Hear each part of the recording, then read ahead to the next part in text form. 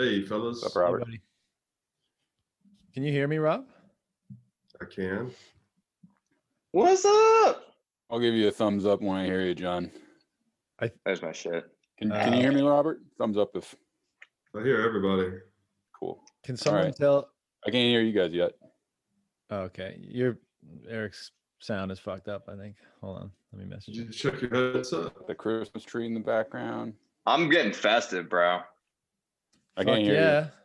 Look at this shit, homemade, motherfuckers. Oh, it's my sound? That shit is straight cum, dude. That's elf cum. Ah, it's so good. I probably fucked myself. So damn good. Elf come. Wow, There it we is go. festive over there. Look at you. We're gonna be on such different wavelengths, guys. I'm drinking oolong tea. Get on the booze, Rob. Dude, I went I fucked that so up because I took a hit first. I'm with Rob. I'm on sparkling water, dude. I went so hard when we broke all time high. I'm still hungover a little bit, and I have diarrhea. So, I but it just was see out of worth the it. bar, pointing and It was screaming worth at people.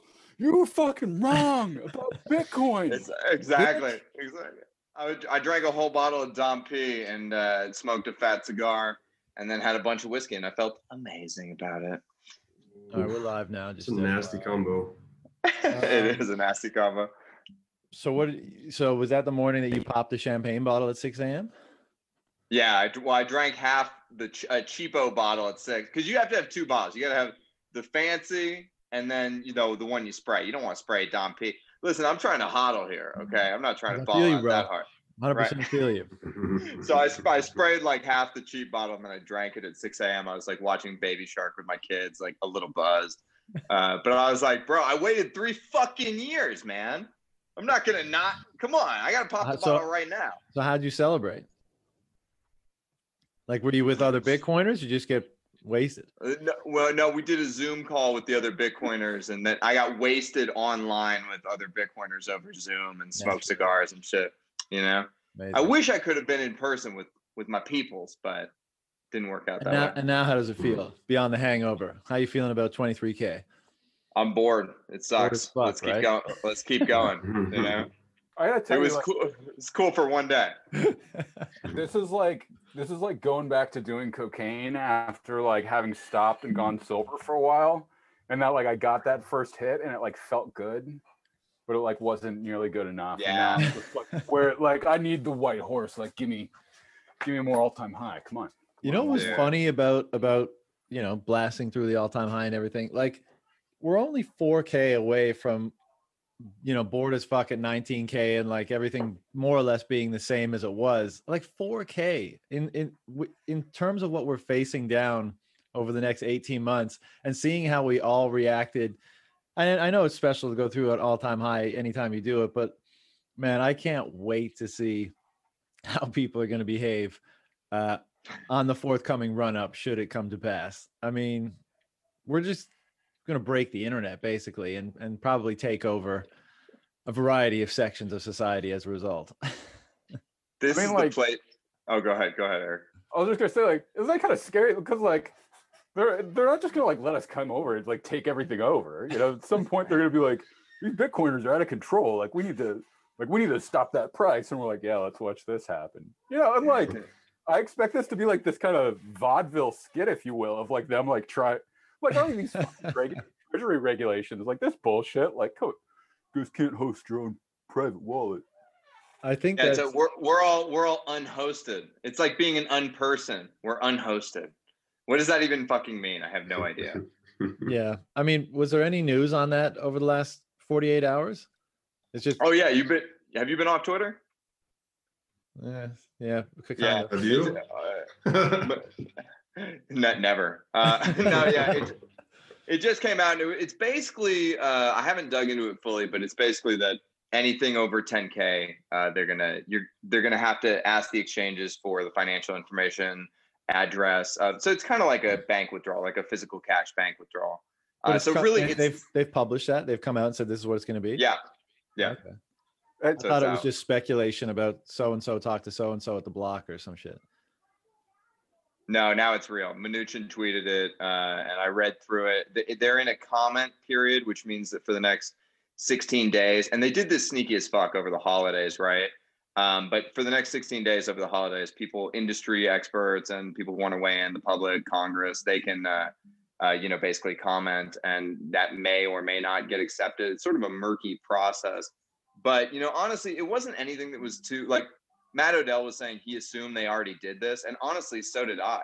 I assumed they already did this too. So it wasn't anything that was that revolutionary. And clearly the market doesn't give a fuck because it didn't move the price down at all. This is when bad banking regulations are always passed over the holidays, right? So when we got the Fed, it's when these sneaky motherfuckers go to work. It's like the only time of year they go to work. I retweeted something from Senator Loomis, and she said she's just pushing back, basically encouraging Steve Munchin Butts to cast some transparency on it, to really like have a debate about what should be done versus just jamming something through that'll be anti-competitive for the US, frankly. Because the more restrictions they place, capital mobility is so high, they were just going to push business overseas. It's true. Well, and the US Treasury just got hacked, right? So like they're super insecure, and they want my physical address, which leaves me open to attack from foreign state actors. Like, fuck off, dude. The only reason we pay taxes is so that you can offer security, because you have the monopoly on violence. So now you're going to fuck me over? No way. I mean, like what, like a Scrooge McDuck, like bah humbug bullshit that like these assholes got together like over Christmas, like let's ram this shit through. Like let's like fuck these people when they put their guard down for a minute and try to like, celebrate something that matters more.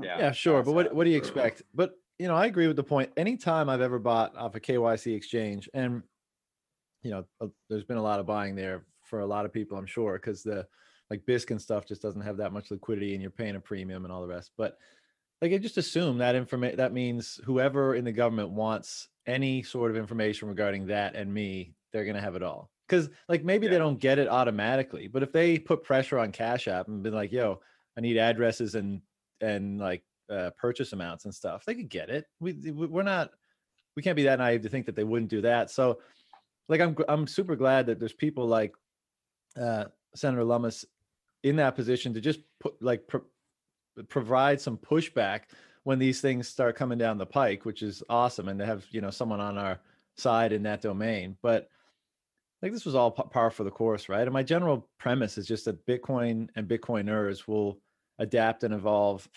around issues far more quickly than legislation will come into to try to inhibit that. So, I was never really too fussed about it.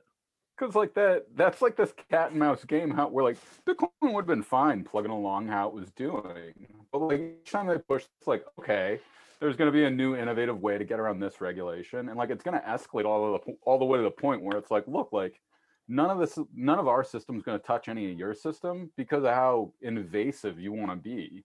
And I think it's going to get really interesting because like that's the way they want to escalate the stakes. And we're playing with cryptography, so it's not like they can win at the end of the day. And it's not like they can start breaking crypto just because they want to. Yeah.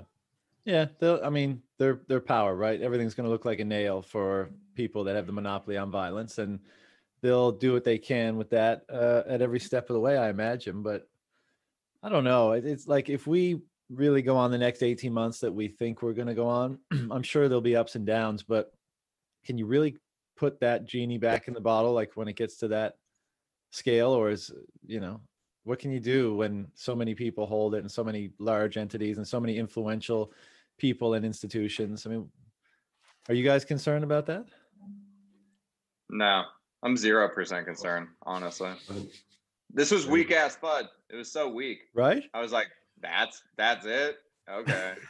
Yeah, this isn't like a China ban or anything. This is like they noticed us, guys. They're telling us the information that they're probably already collecting. The DeFi guys are mad about it because it makes a lot of DeFi illegal. And I haven't dug into that whole side of the equation, but I don't know. It doesn't affect me. And you had to assume that, right? Yeah. Is it pronounced DeFi? DeFi, right? I'm trying to get everybody to say DeFi so that moving Duh, forward, DeFi. everybody is DeFi, because I really want them to say that in Congress. DeFi is threatening the financial system.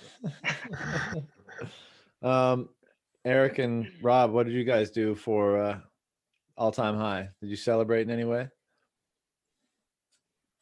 I must be more zenned out than you guys. I felt nothing. Like it was nice, You don't say. but I've seen this escalation of attention. Like people have been calling me more and more and more and more. The number go up, and then it just popped a little more with breaking the all-time high.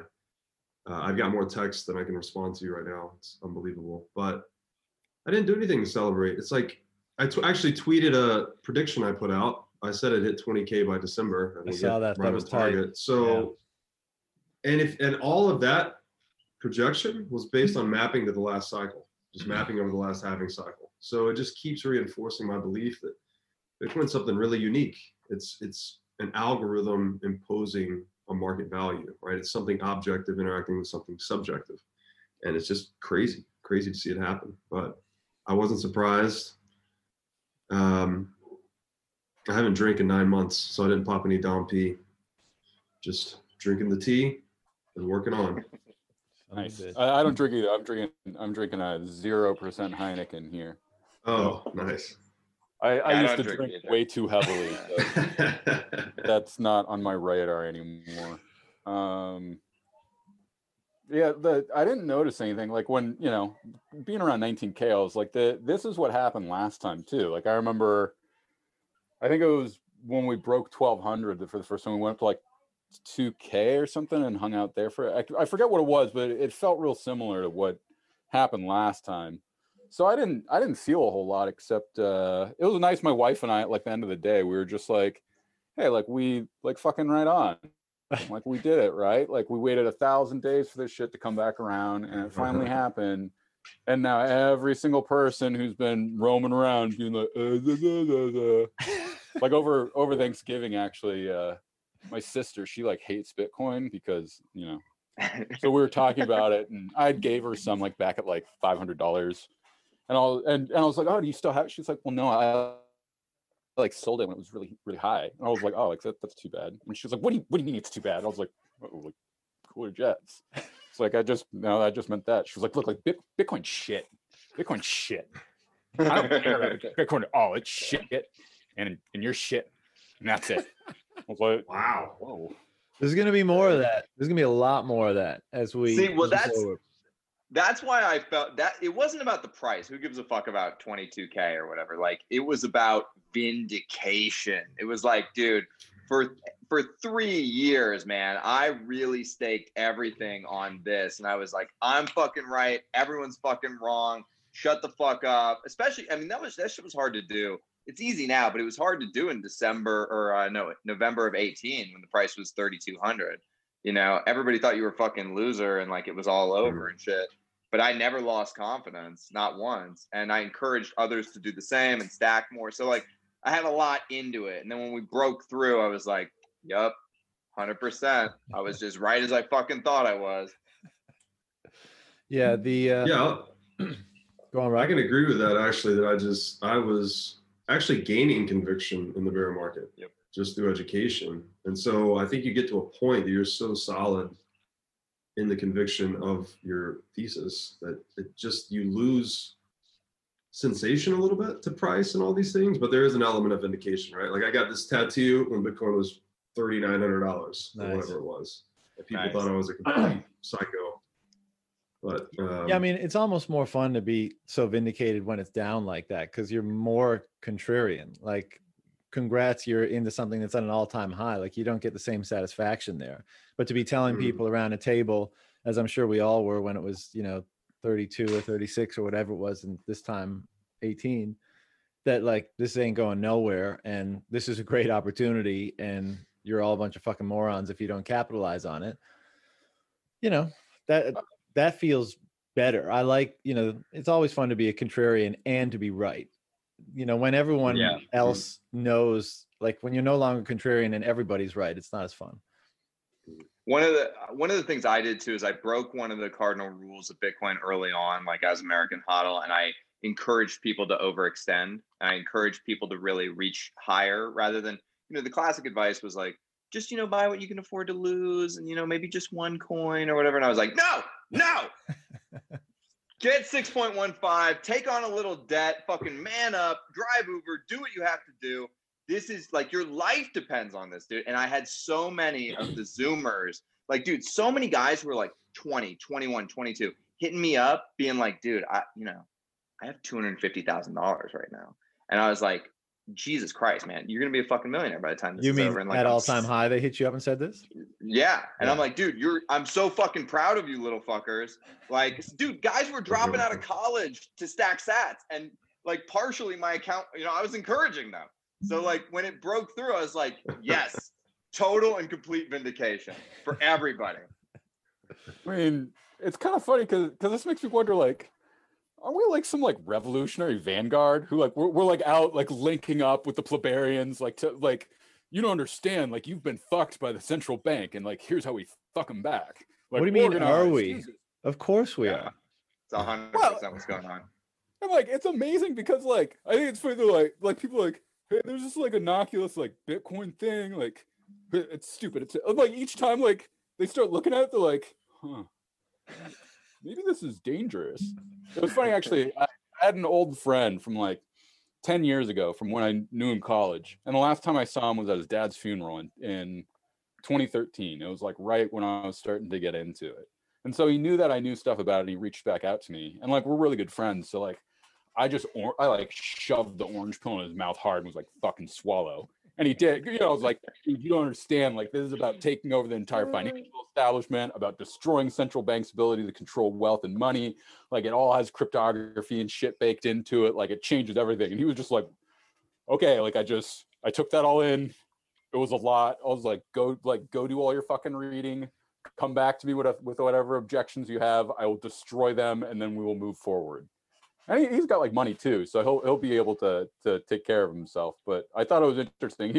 He was the real indicator to me that came out of the woodwork that like the conversation has changed entirely, because he has like a master's in finance, and like that's how he makes all his money. And so the fact that he's been real interested was a good signal to me.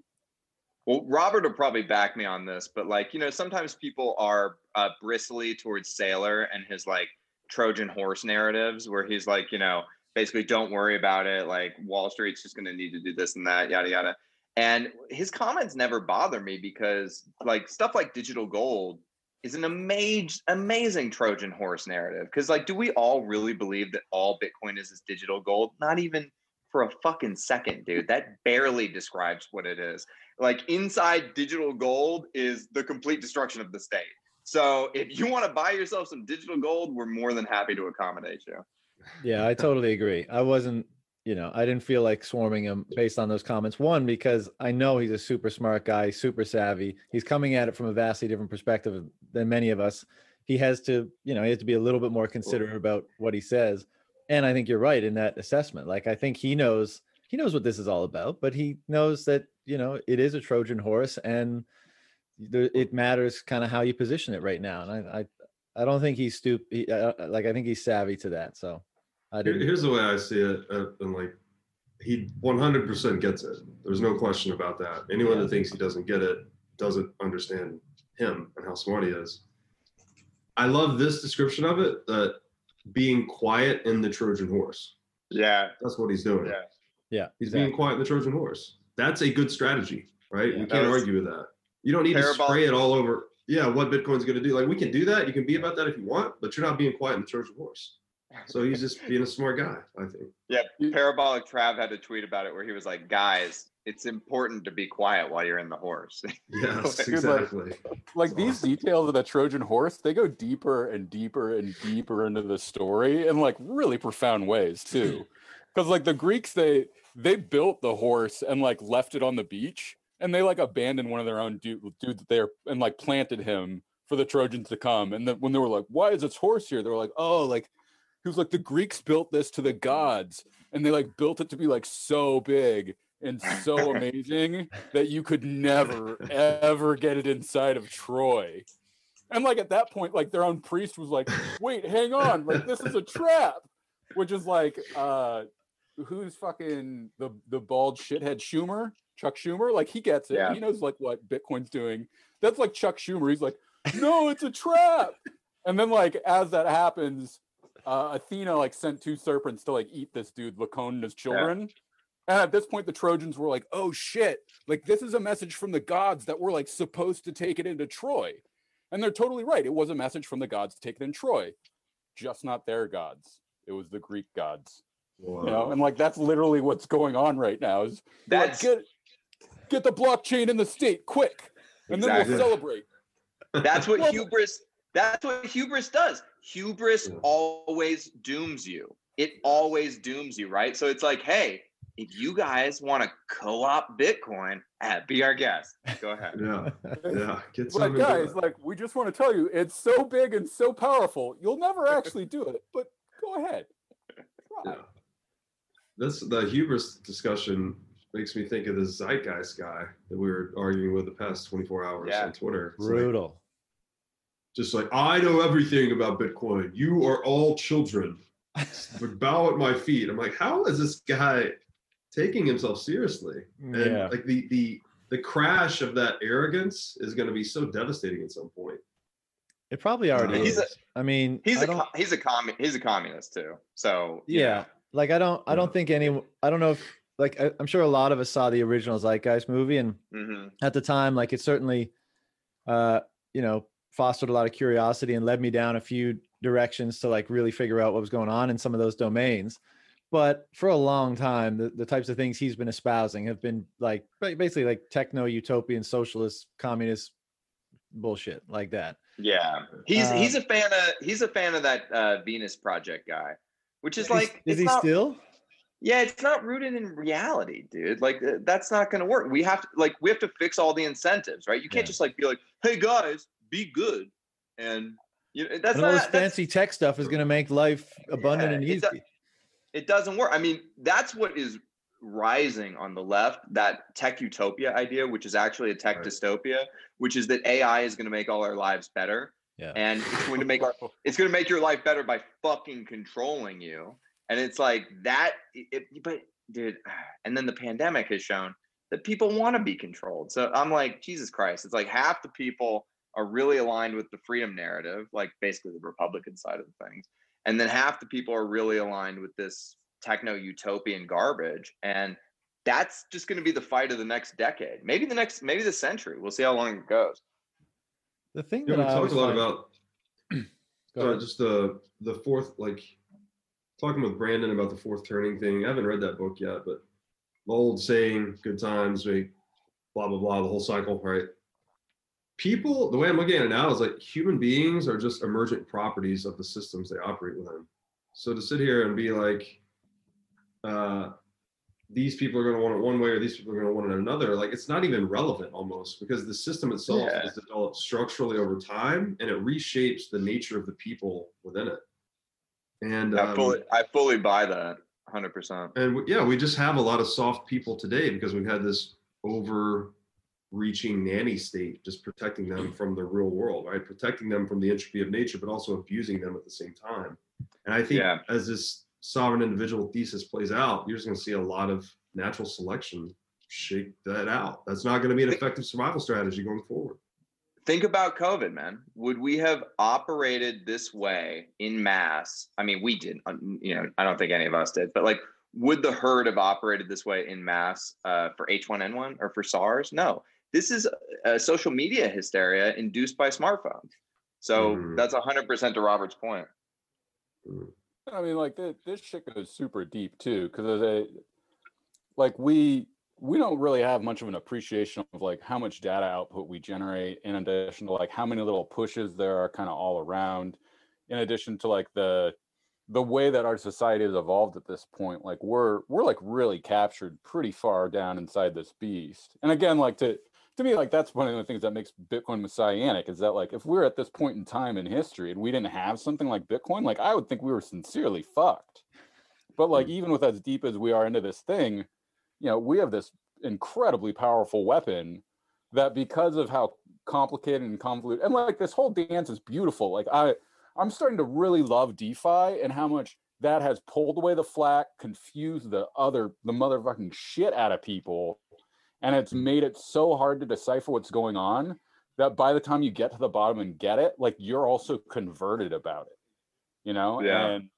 And I think that that's such a powerful feature that is like of total necessity, because like, if you really get what's going on at the bottom and like you're part of this insane communist bureaucratic structure, you're going to flip the fuck out, because you're going to realize that this thing's going to come, and it's not only is it going to eat your system, but it's going to change everything in this really radical way that doesn't let that other system of power come back. This goes so fucking deep. I mean, this is why Bitcoin has changed all of us, is because we are living inside the new emergent order before everybody else. So it's like we do live and inhabit an entirely new reality, right? So it's like, it's fucking crazy, dude. It just reshapes every part of your life. I mean, 6 years ago, when I got into Bitcoin, I was an entirely different person than I am today. Yeah, it's funny. My wife and I have talked a little bit about this, because I think this was a part around the all-time high, and we were just appreciating. I was like, oh, like thank you God, like so much for giving Satoshi Nakamoto the inspiration to like do this thing. Like, thank you. And I was like, who would I even be without Bitcoin? She was like, A, like I don't want to fucking think about that at all, because it would be bad. And she was like, B, and then she was like, yeah, like I actually can't like speculate at all because of how much this has changed you and who you are. Right.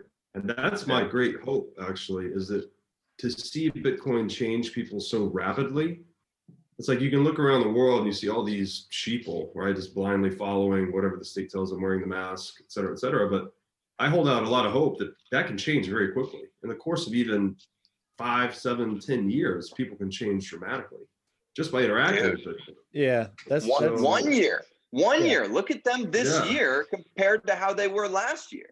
You know, that's why I joke often, like, what the fuck do we even look like at the next halving? Because like I know, like we self-selected to be a little bit further on the timeline just to be here now and ahead of other people. But like I've changed a bunch. I know you guys have changed in different ways. Like 4 years from now, especially what's going to be condensed into those 4 years, what kind of changes will we experience and what kind of people will we be at that time? But to, like, Rob, to share your sentiment there, when you figure out that the world is basically, a dumpster fire, you feel like, holy fuck, how does this get turned around? And ultimately it's all just behavior. And what you get is the emergent, property of all that behavior taken together, and you get the institutions and you get the outcomes and whatever. And you think like, well, how can we turn that around? Like those people that are so hopelessly down the opposite direction, how do you turn it around? And like, earlier in my life, I thought psychedelics had some hope, but still, like, what are you gonna do? Nail people down, shove 10 grams of mushrooms in their mouth and like lock them in a dark room and be like, I'll see you in 5 hours. Hopefully you're a different person. That's just not practical. But now we have this thing where greed is attached to it. And that's the key. That's what sucks in so many people. And then you just, by virtue of the fact of it being almost literally a part of you now, that it's the changes start to transform you like from the outside in, almost without your like awareness of it, which is rad and amazing. And Bitcoin, among other things, because of the way that it pulls on so many different things, like it delivers, once you start to understand it and understand the tangential things around it, like you develop a heightened sense of clarity of just about how things work and are, and human behavior and all of that, the matrix metaphor. And that's, that can be jarring for people, but it can also be so, I think that's why we get a lot of the language around sight and illumination and stuff in religious language, because to be able to see with clarity is almost like a divine sort of thing. And I'm not not saying that like Bitcoin makes you divine, but just like seeing reality as clearly and as truthfully as possible is a transformative thing. And I think whatever process underpins that, I think that's at least part of what's going on. Like when people start to see this shit, you can't help but be transformed by it. And we've see example after Yeah. example of that.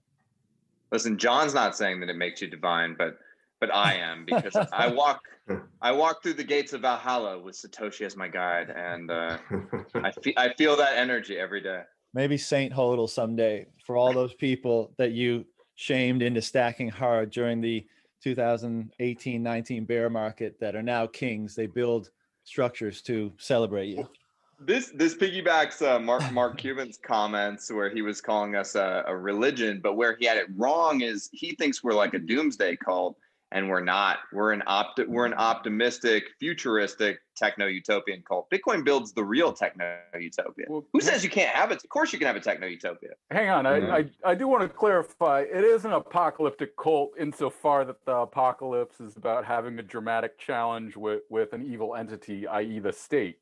You know, in addition to, I do think that there are sincerely eschatological features about Bitcoin insofar that, like, once we start utilizing this cryptography in such a way, like, nothing can break that. Like that, you know, and that's like thousands of years out in the future with like crazy alien fucking technology too.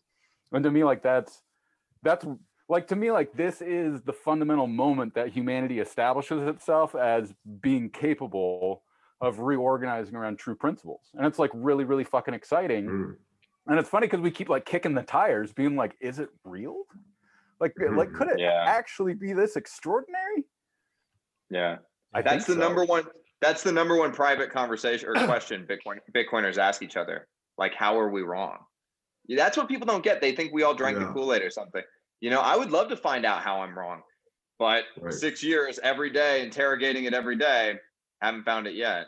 The most adversarial thinkers in the world, right, are in this space, all asking themselves that question first and foremost, because we have 400 billion worth of market cap to defend, right? And an ideology that supports that, or religion, whatever you want to call it. And it's the amazing thing to me about it is Bitcoin is this, it's like an incentive vortex, right? So once I came to understand the game theoretic aspects and how it's inescapable, essentially, just by pursuing self-interest, you end up in Bitcoin. You can't avoid that. And that is so Darwinian and so unavoidable that it just makes Bitcoin seemingly inevitable. But it's a vortex that realigns us, to the earlier point, towards truth, right? I've talked about truth a lot of different ways, but one description I picked up recently from Saylor, actually, who's put this whole new engineering lens on it, is that truth is energy conservation, right? It's the first law of thermodynamics. It's like whatever you can accomplish, it's productivity. If you can accomplish greater results with less effort, that is the optimal strategy, essentially.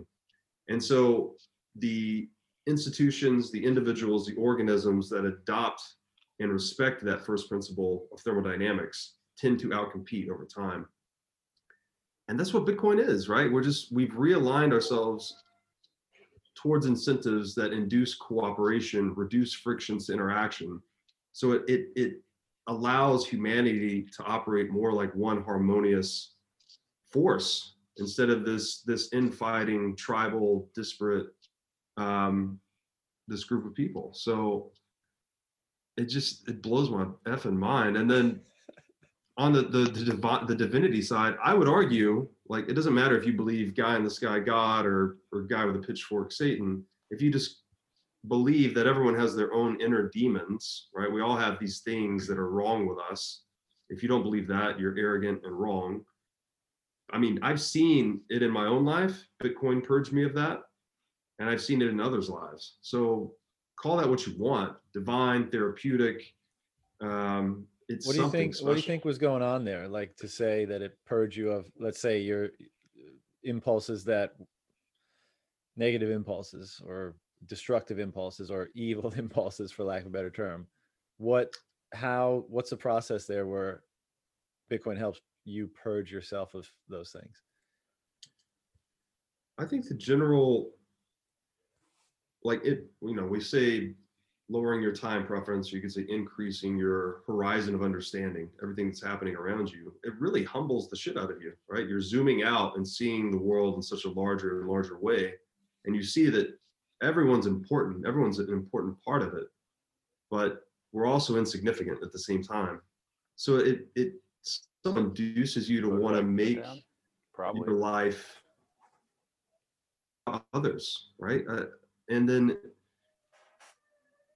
I guess getting into that and getting into the morality, it's just like it's where people find meaning in life. It's in a nutshell, the meaning of life for people, at least, is people helping people. That's where you find the most enjoyment, find the most meaning. And so somehow Bitcoin, by pointing our incentives toward a broader time horizon, it also induces us to be more selfless and more legacy focused, I guess. Dude, And all of that will cleanse you.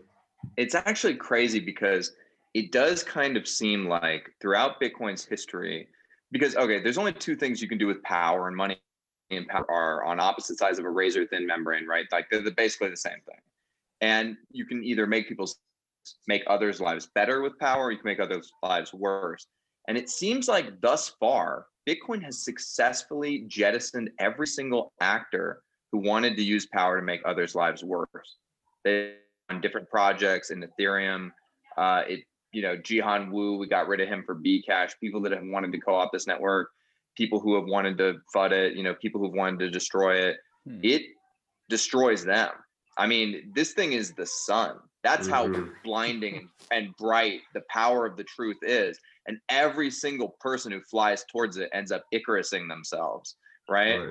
And I think that just speaks to the fundamental power of it. And for me, when I interact with something that's that pure, that it basically opens up an entirely new dimension for humanity.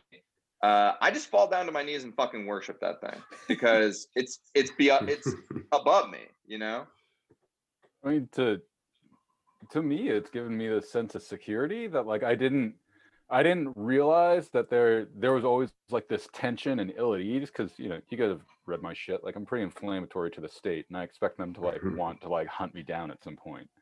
And like that always scared me. But like once I had Bitcoin, I was able to like relax into it because like now there's like this true sense of security, but also like there isn't this like prattle and paranoia of like I have to like gather up as many of the fucking fiat dollars as I can because it could all evaporate as soon as possible, and I have to get all my investment schemes or else it could all go away, And it's just nice to be like my Bitcoin is mine. There will only be 21 million ever. Nobody will ever fucking change that. Yeah. And so like. Well, that's a great point about fear because it's so fundamental to so many things and it guides so much of our behavior. And I think fear and insecurity is the foundation of a lot of the egotistical behavior and stuff we see out in the world today and in ourselves. And to have something that assuages fear so much, probably for many reasons, but one of which being that it is that constant, that form of certainty that you can rely on into the future that is going to be there for you for the purpose that you're relying on it for. And like I can't think of and in addition to that, the attributes and the qualities that it has and the behaviors that it allows for, and to know that you'll be able to have access to those behaviors effectively into the future, I feel like brings down your anxiety and your fear regarding the uncertainty and the chaos of the future dramatically. And then, so what happens then when you're a less fearful, less anxious person? Well, a lot of stuff happens internally. Things start to change about, how you do everything, how you engage with other people, how you engage with your work, how you manage your time, your perception of yourself, your arrogance, your egotism, your humor. Like it can pull on all that stuff because fear is so fundamental. So you tweak that a little bit or grossly, and you're going to see probably fairly significant higher order effects, from that.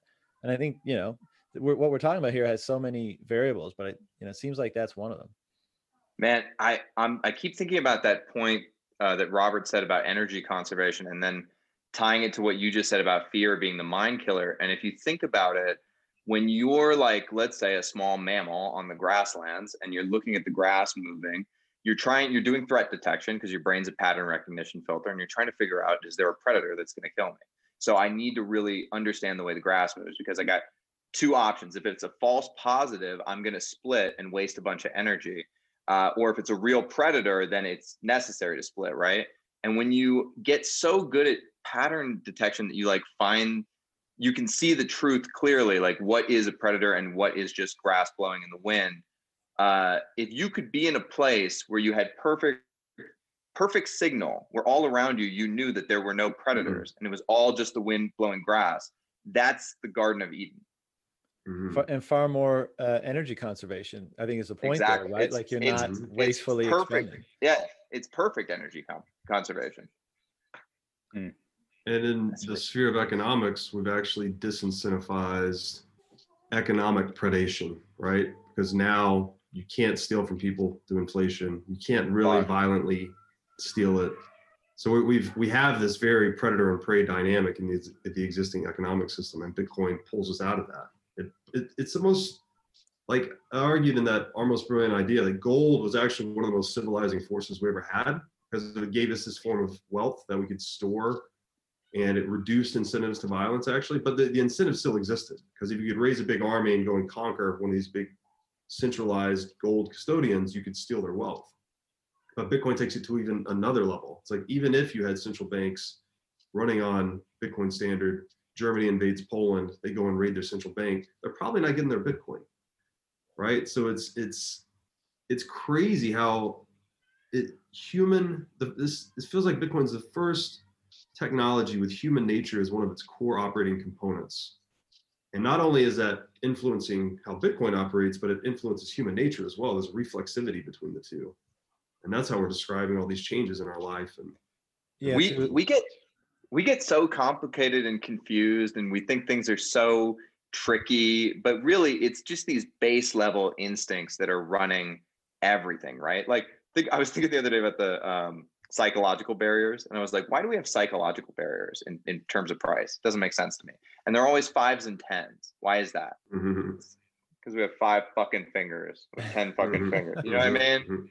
It's that stupid. It really is that stupid. Yeah, to extend the reptile and the tall grass or whatever metaphor, and what Robert was saying, I mean, if you think of Bitcoin creating, you know, their perception is, you know, pristine in terms of what you were describing, for like a true positive and a false positive. Like the data they're getting is pristine, so that when they expend energy, it's how they should expend it. It's almost certain to be an accurate, you know, expenditure of energy. Whereas in this system that we have now, all you have is false signal, or not all you have, but like there's so much false signal. And think about that from the perspective of the reptile. Let's say it's got, you know, instead of one pristine, you know, seeing the landscape pristinely, it's got 100 different signals coming at it, and, you know, very difficult to determine which one is the truthful one.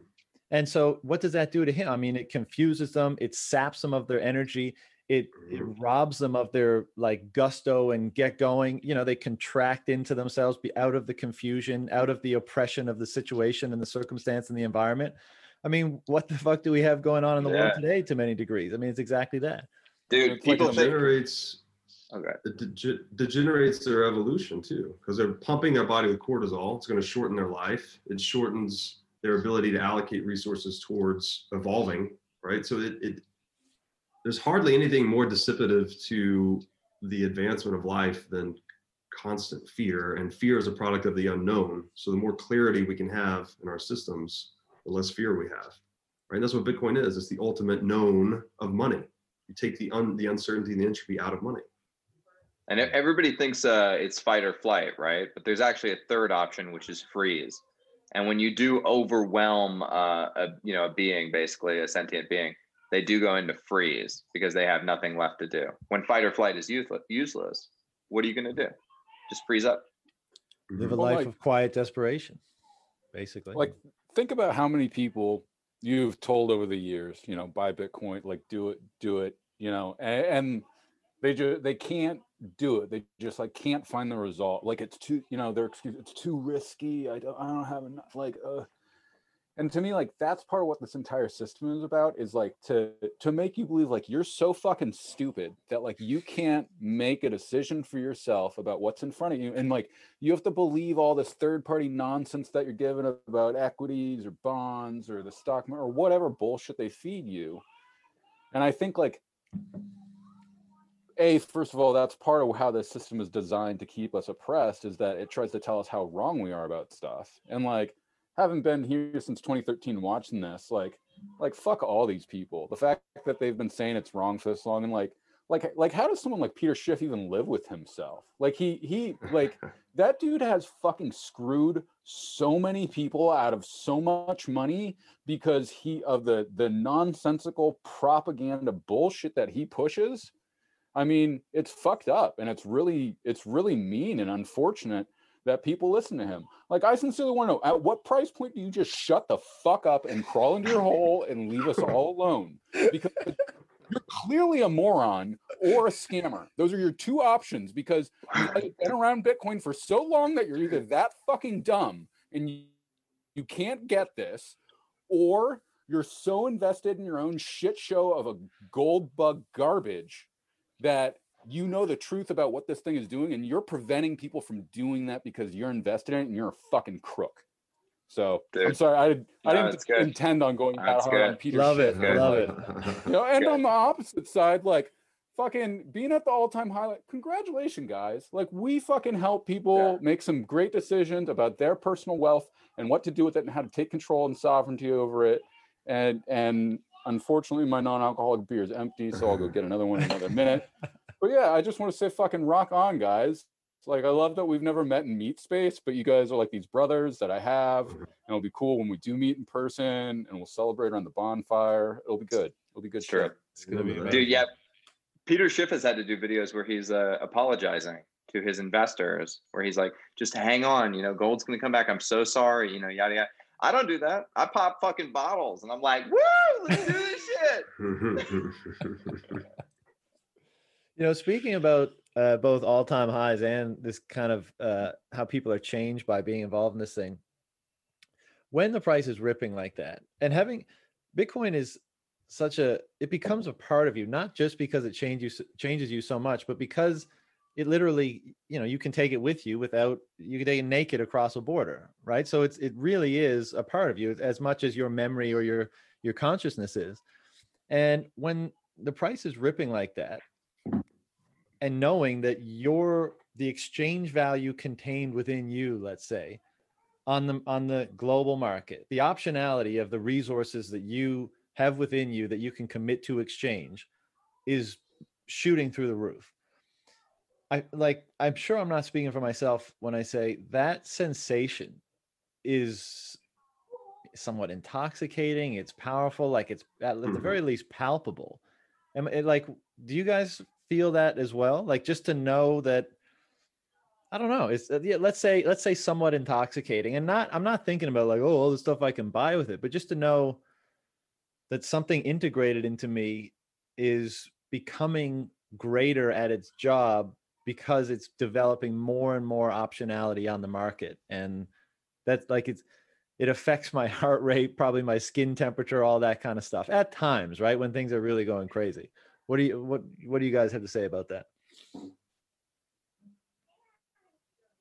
I think, you know, the logos is our defining quality, right? This inviolable principle of reason that no one can take away. You know, Viktor Frankl called it the final human freedom. The fact that we've integrated money into that, the divine spark within humanity, that's something interesting to think about. Like, you can just put this thing in your brain and, you know, take it wherever. It sort of speaks to the connection between man and machine in a way. It's like you can now integrate yourself into Bitcoin, right? Yeah, I mean, we don't spend enough time on thinking just how bananas that is. That you can take a market tradable good in your mind and deploy it, you know, pretty much anywhere on Earth in exchange for whatever, you know, you need in the market, and that nobody can corrupt that relationship or do anything to it. I mean, it's, yeah, like you were just saying, I mean, if that's a very fundamental relationship, and to think that Bitcoin is additive to that relationship in some ways, insane. I mean, it's another way of the. Go ahead. I was gonna say, like, I really think part of this is like, I think Bitcoin is this incredible linguistic phenomenon that's like merged cryptography and language into like a single entity. So like now that you have your sacred 24 words, like that is your like literal fucking prayer to God. Like you have 24 specific words. Like I've actually thought about wanting to build a cryptographic suite that like uses specific words, and then you can like tuck that in like a poem that you like memorize or some shit. But I think because like we're now interacting with this like super language object that can only speak in truth, and like we can only access that truth through verifying ourselves with like our sacred 24 words. Like upon our sacred validation, it's like, ah, you truly are Eric. Like, let me into your wallet. Like, now what shall we do?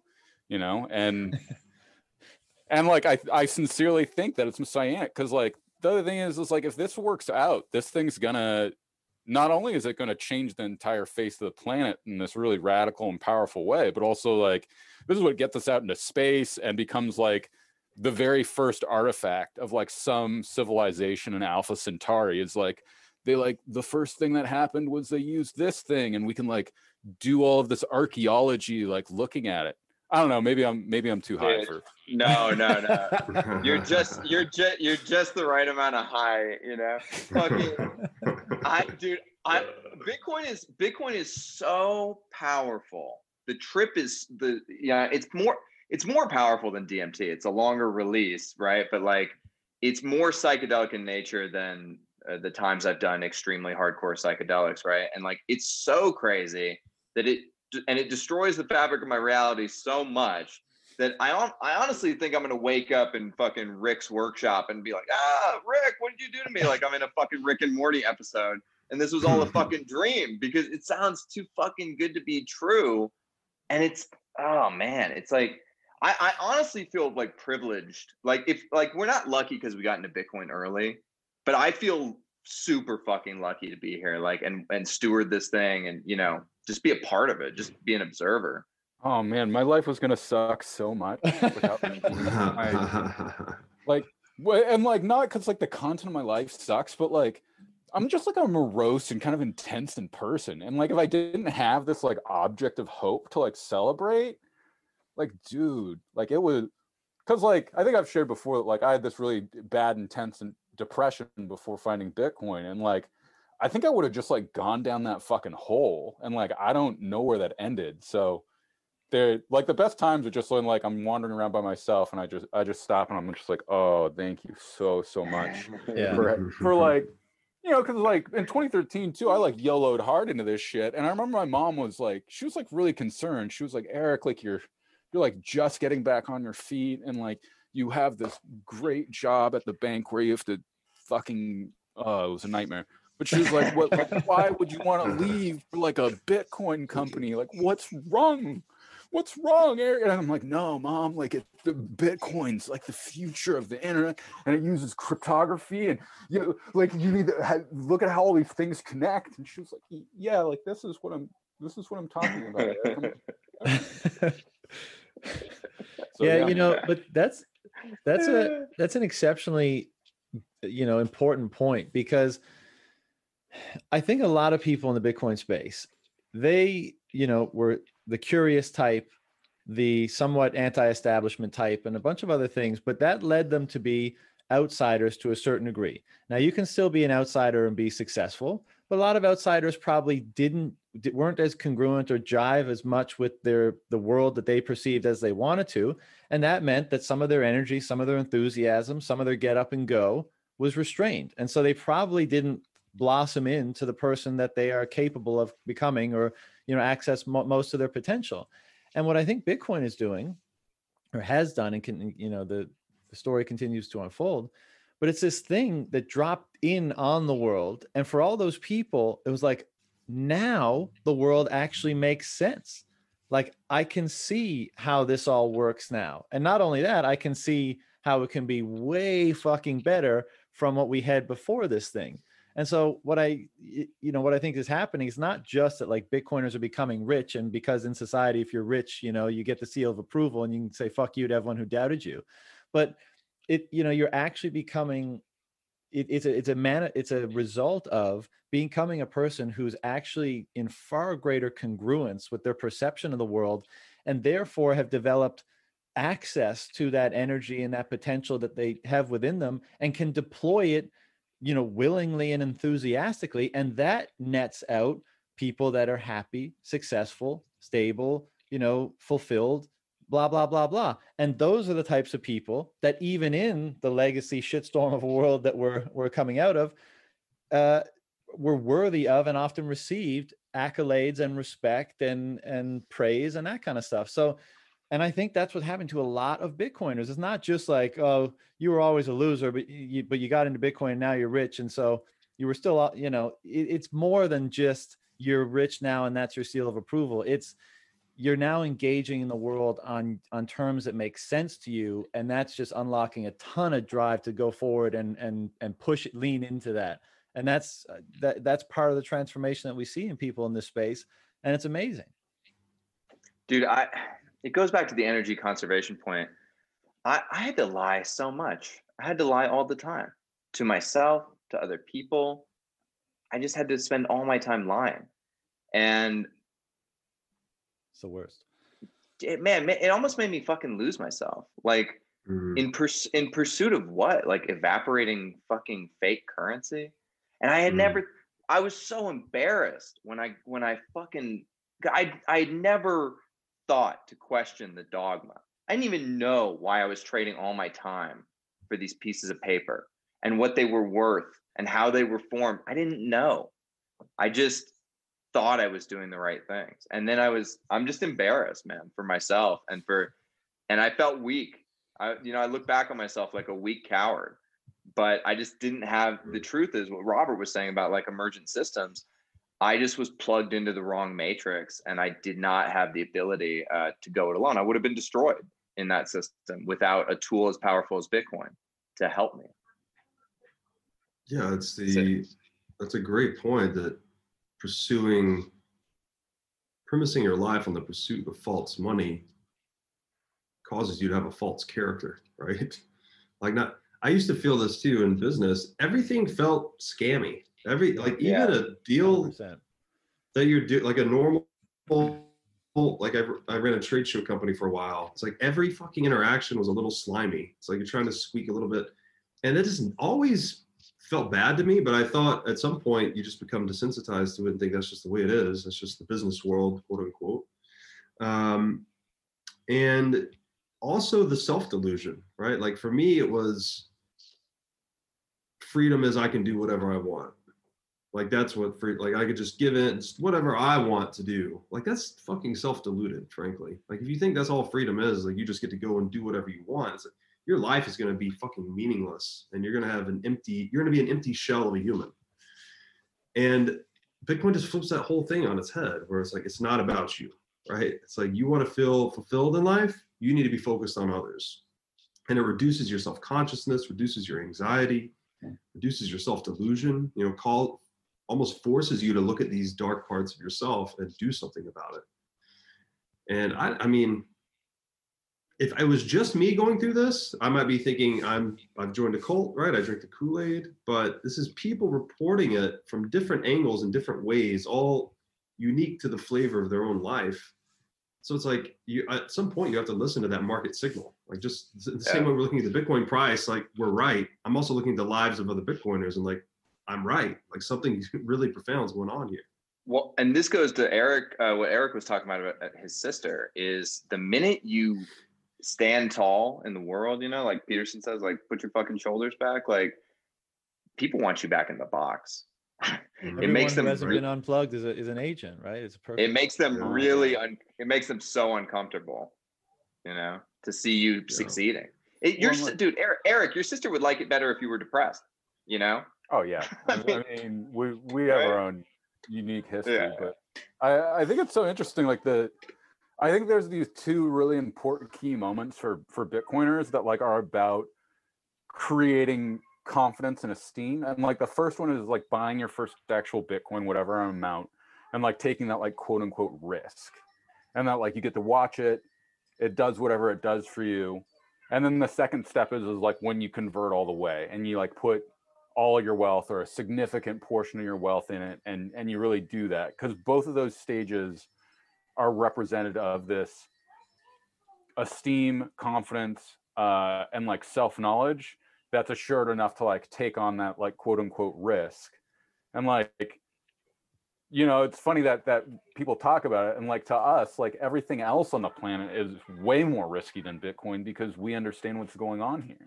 And it's hilarious that I can go to a bank and be like, check it out, I have like an equal amount of Bitcoin that I could get for this loan, and you know, can you lend to me? And they're like, whoa, no way, like that's a crazy risky asset. And it's like, no, like what's a crazy risky asset is, you know, you telling me that there's this bond that I'm gonna like get the value back in 10 years, which is just like a fucking lie, obviously.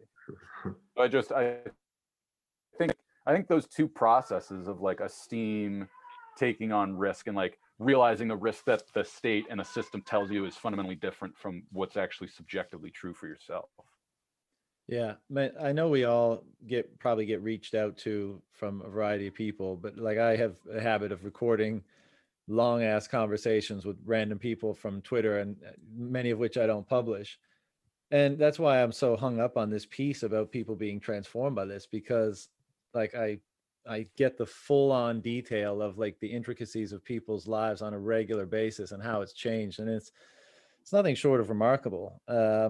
But it's also why, because then you've got this bifurcation of worlds, the one that makes sense, the one that I agree with, the one that sets me on fire, the one that's in line with my principles and values and morals and ethics, the one I really want to fucking lean into, and this shitty fucking one that none of that is the case. And I want to spend as little amount of time as that one as I possibly can.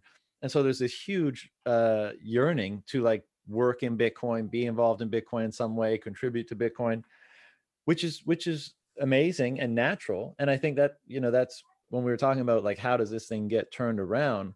I think that process that you just articulated, Eric, of like first getting in, you got your little bit of Bitcoin, you're kind of, you've got skin in the game. And then you start to get a flavor for all this. You start to read, you know, the great works that both of you guys have put out and all the other great content. And that becomes clear. And you want to contribute your time for free if necessary. And I think that's going to ignite so much in the space, because when number go up and when that many more companies and products and services and money comes into the space, naturally entrepreneurship will happen, companies will be built, all that kind of stuff. And there'll be a legion of people just waiting to go into those companies. And those companies are going to wreck house, because not only are they in the right industry at the right time, and they got all these fire people there, like, you know, obviously some people won't work out or whatever, but way more than a natural average are going to be so committed to the cause and grateful to be working in the space. It's, you know, that's part of the Renaissance piece, right? When you get that people that have that perspective and that attitude engaging in something that they're really, that they have derive a ton of meaning from. Like that's so core that I'm not saying Bitcoin is your meaning, but I think it goes a long way to illuminating the path to whatever, you know, you feel that the primary forms of meaning in your life are, if it's not Bitcoin as well. And you lean into that, and I think you get really amazing, you know, unprecedented results of that, not least of which is a lot of people that are happy with their lives and, you know, and content and part of strong communities and strong families. And that's what's going on here. You fast forward that 100 years and you got fucking Renaissance shit. And these are the best fucking people, man. It's almost like it's so funny. I could almost quit Bitcoin, but I could never quit Bitcoiners. Like, yeah. all the revolutionary spirits and like-minded individuals from across the fucking world, they're here. And like, number go up is great, and we all know we're going to 1 million and 10, and then it's just gonna keep fucking rolling, right? And like, I'm so excited for that, but I'm not excited because I'm gonna be rich and sit in my big mansion and drive my Lamborghini. I'm excited because I know all the people who want to change the world, and we're all going to have the tools and resources available to fucking do it. And so like the conversations that we're going to have together, like whether we go it alone or we group up on projects, and I'm sure there will be different sects, this group of Bitcoiners doing this group of Bitcoiners doing this individual's doing this individual's doing that. I'm just so fucking excited for everything that all of you fuckers are going to do. You know what I mean? And I know that you're not going to let me down because we're all in this together, and I can just see it. Every time I look into another Bitcoiner's eyes, I'm just like, this is a fucking dude who would go, or a girl who would go the fucking distance with me. Like, this is a person who's fucking ride or die, who doesn't like give a shit, and who's smart and capable and talented, and is all these people are the best people in their geographic location, and they all hang out on Twitter with us all day long and talk shit and shit post and make, dude, you can't fucking, the onslaught.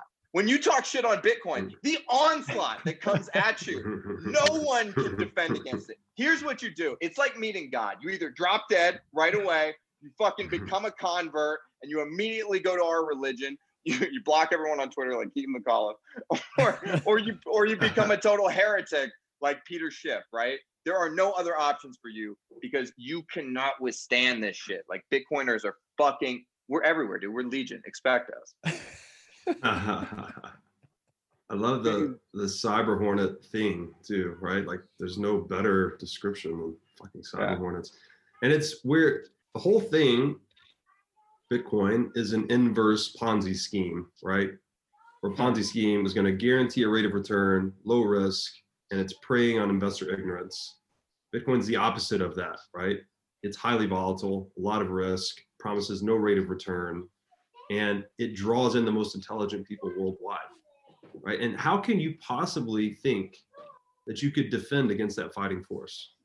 An economic system that just draws in the most intelligent people worldwide forever. How could, what human force could ever stand up to that? And we talked about this too in the show recently, but like, the more organized a group of people is, the more likely they are to become dominant. That is the gift we have, is the ability to organize ourselves, you know, through the logos, through storytelling, through symbols. So by definition, whoever's the most organized tends to be the dominant group. And Bitcoiners, we have such a simplicity of organization, and that we're all oriented around the Schelling point of 21 million, and that's all that matters, right? And I just see that you can compare us to any other member of any other group in the world. I can't think of a more motivated individual to defend the network, right? There's no patriot in the world representing their nation state that is more motivated than a Bitcoiner to defend the network.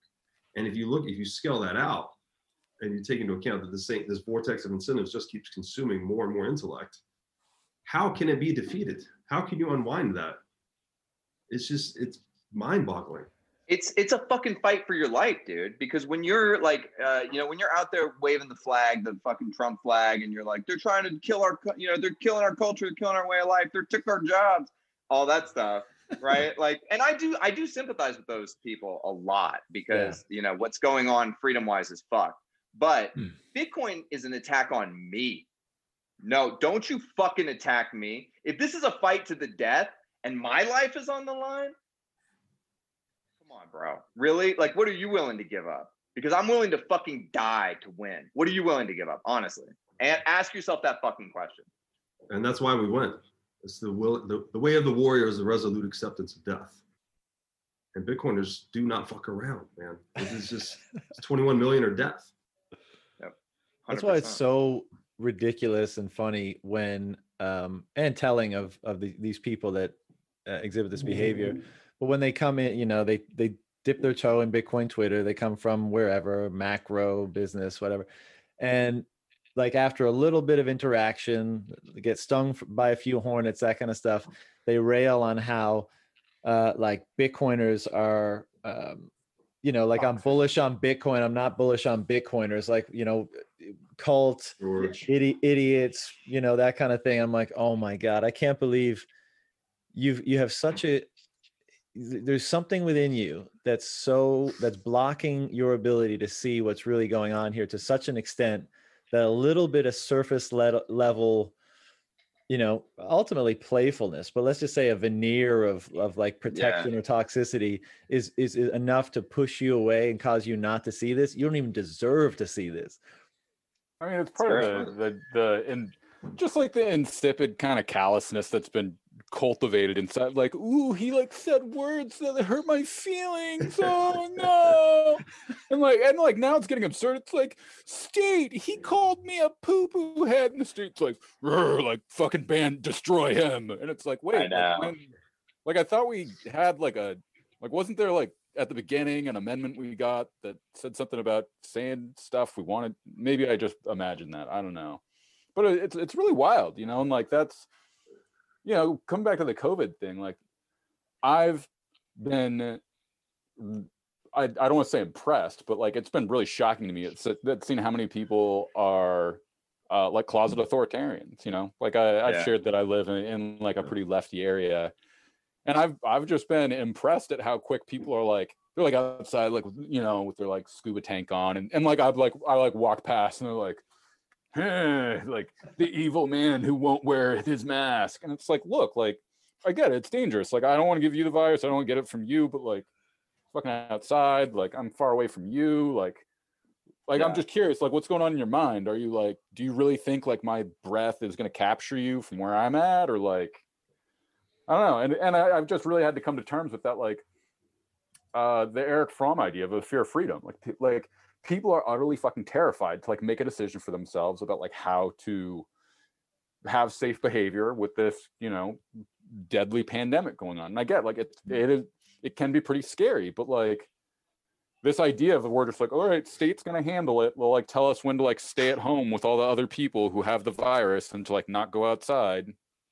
So I don't know. I mean, dude, it's they're institutionalized, dude. It's just like the Morpheus and the Matrix. It's like literally they'd turn on us. Like if we broke them free, like they're just not fucking ready. They're not ready to be free, and it's sad that it is that way. But I do have hope that the more we in the hyper Bitcoinized future, the more we will be able to restore freedom to at least America, right? Like once we have the ball rolling down the hill after hyper Bitcoinization, like I think the winds are in our favor, the winds of change.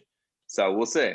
I remain optimistic about it. There's sort of a connecting thread here in that we're talking about the cultural immune system of Bitcoin, right? Toxic Bitcoin maximalism or whatever you want to call it. And we're also talking about the reticence and resistance of the sheeple to like look at the cage they're in, right? To really accept it for what it is and to want to be closet authoritarians, wear your mask or you're dehumanizing the world. But this is the same thing, right? It's every culture has an immune system. So it's kind of like one immune system versus another almost. And for me, it just ends up being the question of which one is protecting something closer to truth, right? That's the organism you want to be a part of, right? The one creating the most results with the least efforts or honoring the first law of thermodynamics most closely. And that's what Bitcoin is. It's just energy conservation is truth. Yeah, this past year has obviously laid bare a lot of what I genuinely think, and I think it's largely because, as we've been discussing, the system in which these people, or all of us, have grown up in and been conditioned by, and all the rest of it. How much, like, I think it's fair to call it like psychological pathology in many different ways. Like I know you can't really extract the subject from the environment, to make an assessment. Like there's no vacuum of just pure consciousness to compare people to, but like just the emotions, the fear, the hysterics, the lack of critical thinking, the lack of logic and reason, it's apparent everywhere. And I think these are very real psychological conditions that people are suffering from, and they may, in many cases they can still survive in the environment in which they're operating and competing, but obviously not thrive. I mean, look at diseases of despair, look at all the different metrics of how people are feeling these days. Let's pause on GDP for a second and let's just look at, like, happiness sort of metrics. And they seem to be going in the wrong direction. I think a lot of that is like very real. And I know we'd all say that it's because of the system that these people were conditioned and formed by. And I think that's what's happening, in Bitcoin. But there is that period of like where you have to be ripped away, and it can be uncomfortable for a time. And Bitcoin, to be fair, seems to be facilitating pretty smooth transitions. Like not many people come in and are like, it's super uncomfortable for a while. It's more like, I've heard you say this before, but it's like, come in, it's warm, just like over here, guys, like the water's great. But yeah, I mean, it's so disheartening just to see the level of what I just think is psychological pathology this year, which makes you just think like we live in a bizarro world. Like we're in a totally kind of unhinged bizarro world, and anything could really happen there because nothing is predicated on anything absolute or a high degree of logic or reason. And that is probably the most, trepidation that I have. Like as much as I think Bitcoin is going to ultimately save us all and create an amazing world, it's like we're in the time where, the eye of the storm, where anything is possible just because of the way that we're deciding things as a society, Yeah. I mean, and all the sick you people honestly, that are in there. You honestly got to think, and I've spent a lot of time talking to Bitcoiners, just like you have, John, and we're a very specific personality type, very specific. Bitcoiners tend to be higher IQ than average.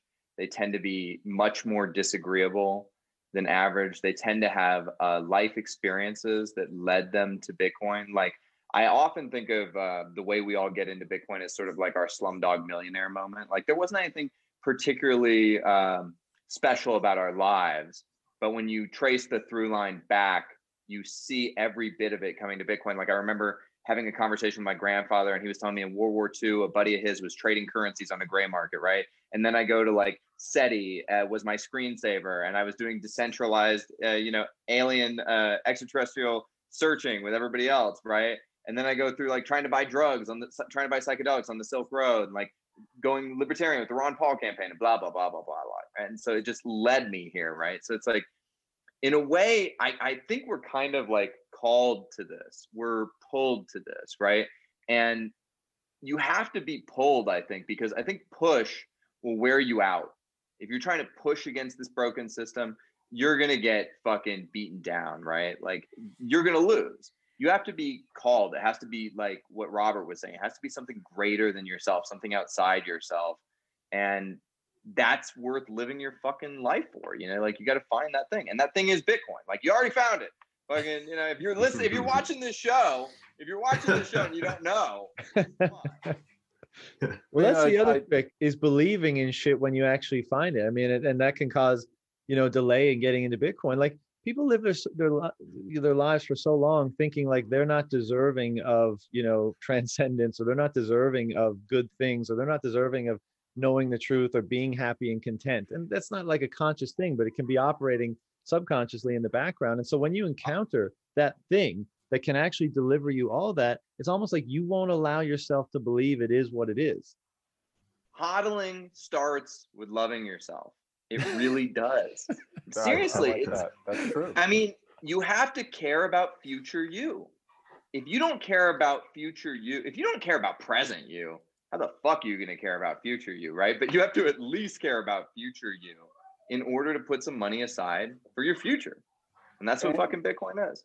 And you have to love yourself enough to believe in yourself and to believe in what you've learned about Bitcoin against this system, and that's one of those key steps I was talking about earlier is to be able to look at all this information coming in and telling you you're wrong, Bitcoin's bad, it's a but whatever, and to say no, like I'm going to do something for me because I believe in this and I want to have this for myself. And like that bloom that comes out from that, like it's really beautiful. And I think it's important that we, like connecting all those threads, like it's really important to realize, and again, with it being Messianic, like all this shit I think is really crazy. And like, it can't just be circumstantial. Like, why is the world so fucked up?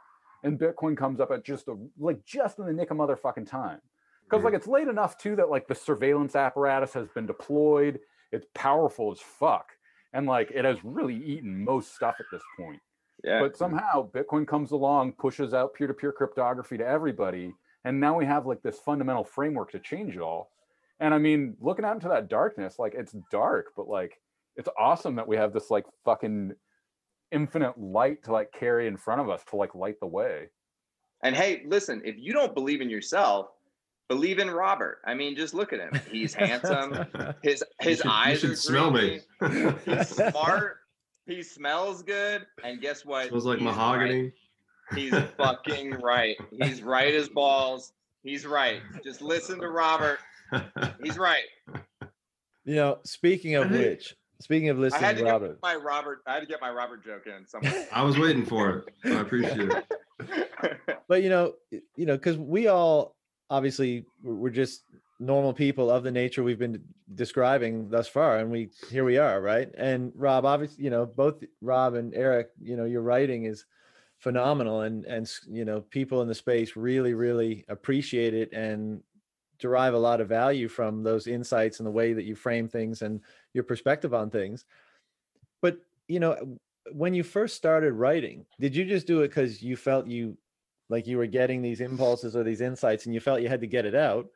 Because you wouldn't, I don't think either of you are the type of people that think like, I know something that other people don't, and I'm going to like, you know, share it out because the perspective that I've been able to cultivate is better in any way. But I'm just wondering, like, what was the impetus for both of you to start, you know, trying to explore these ideas in a public forum?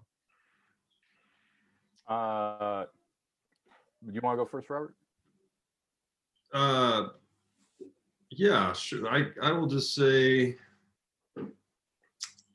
getting ripped down the Bitcoin rabbit hole. I'd always been a big reader, but then once you get into the Bitcoin rabbit hole, you start reading content all related to that.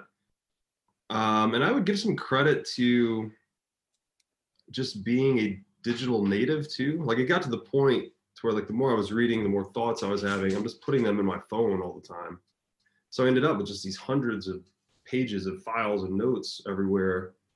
And that's just, at some point you're like, okay, I've wrote all this stuff down. What am I going to do with it?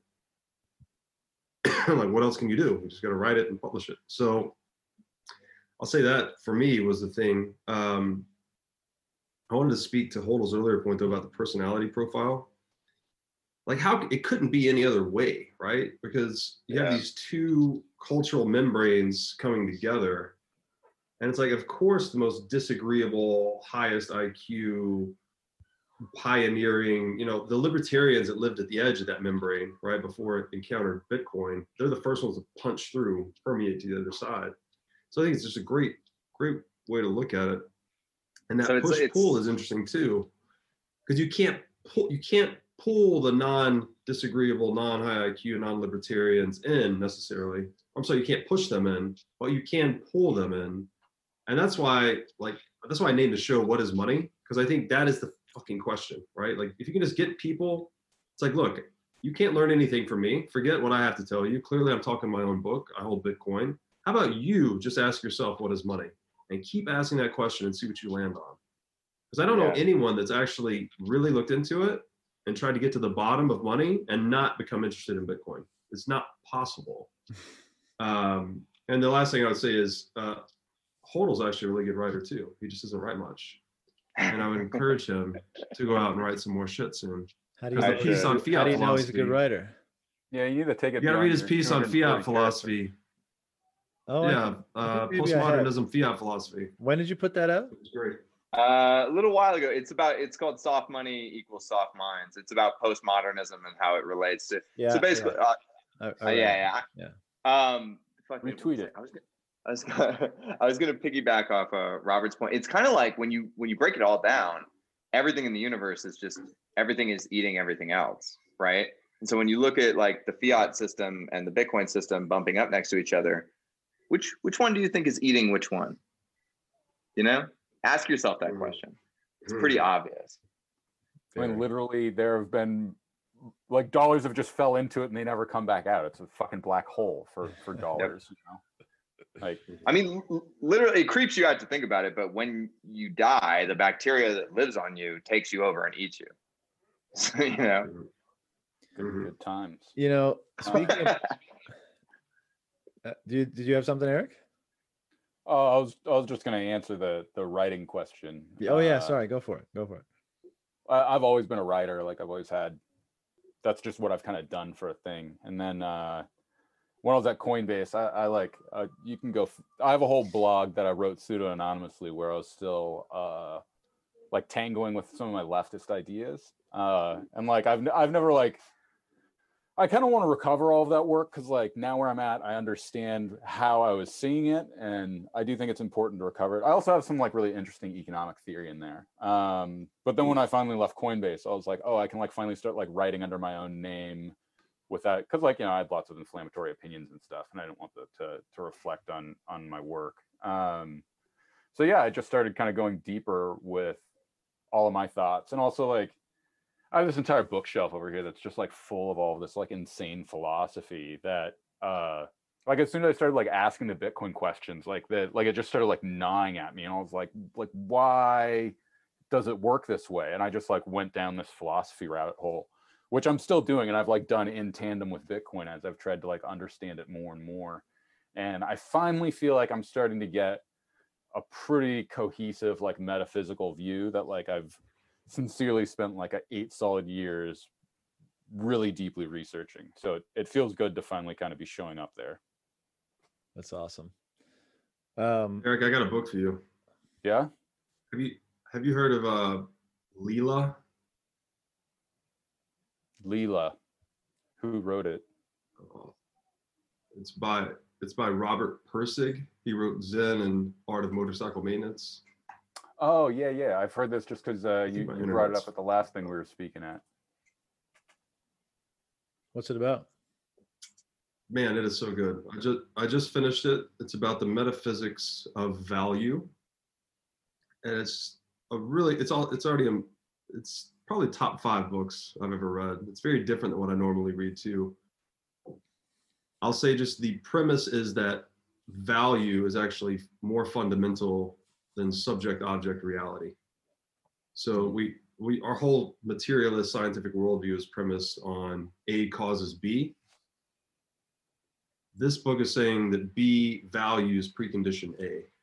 So it's very wild, and it gets into the substance of what value is and the way it relates back to economics. It's super interesting. So I want anyone that's listening to this to please go read that book and let's talk about it, because it just shook my worldview, and I just want to talk to people about it. Nice.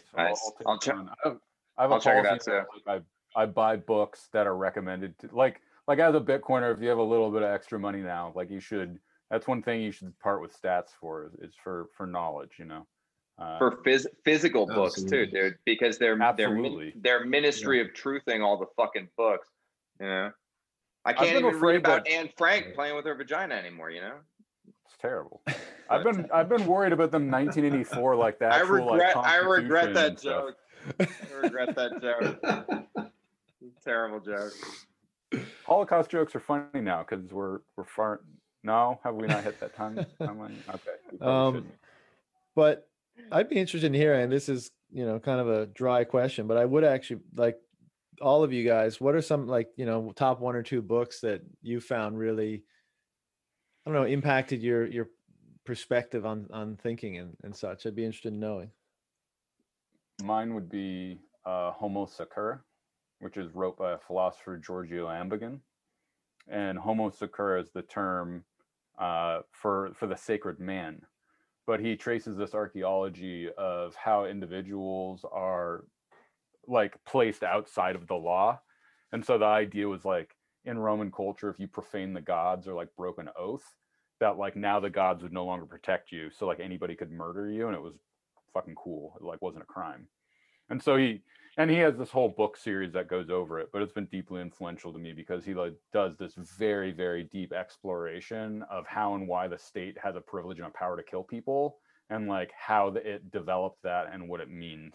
So yeah, those would be kind of my top one.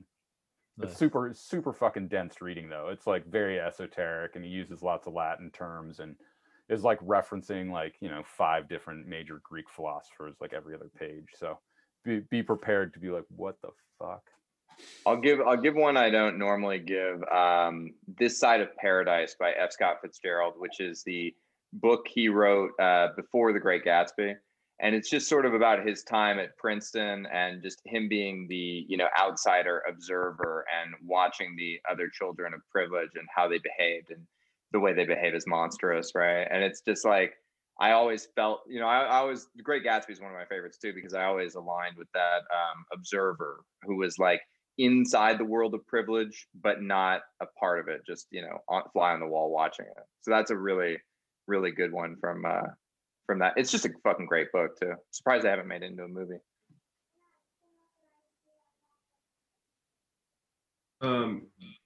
I'll give out a group of 3 books actually that I think are super interesting to read together.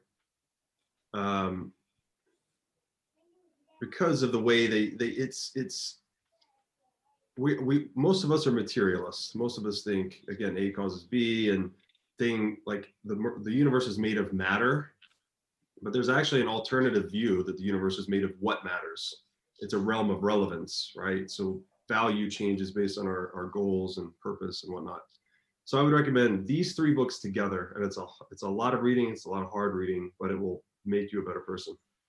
If you read Human Action by Mises, first of all, you'll just be an expert in Austrian econ. Second of all, you'll get a real good lens on the Austrian econ view of that.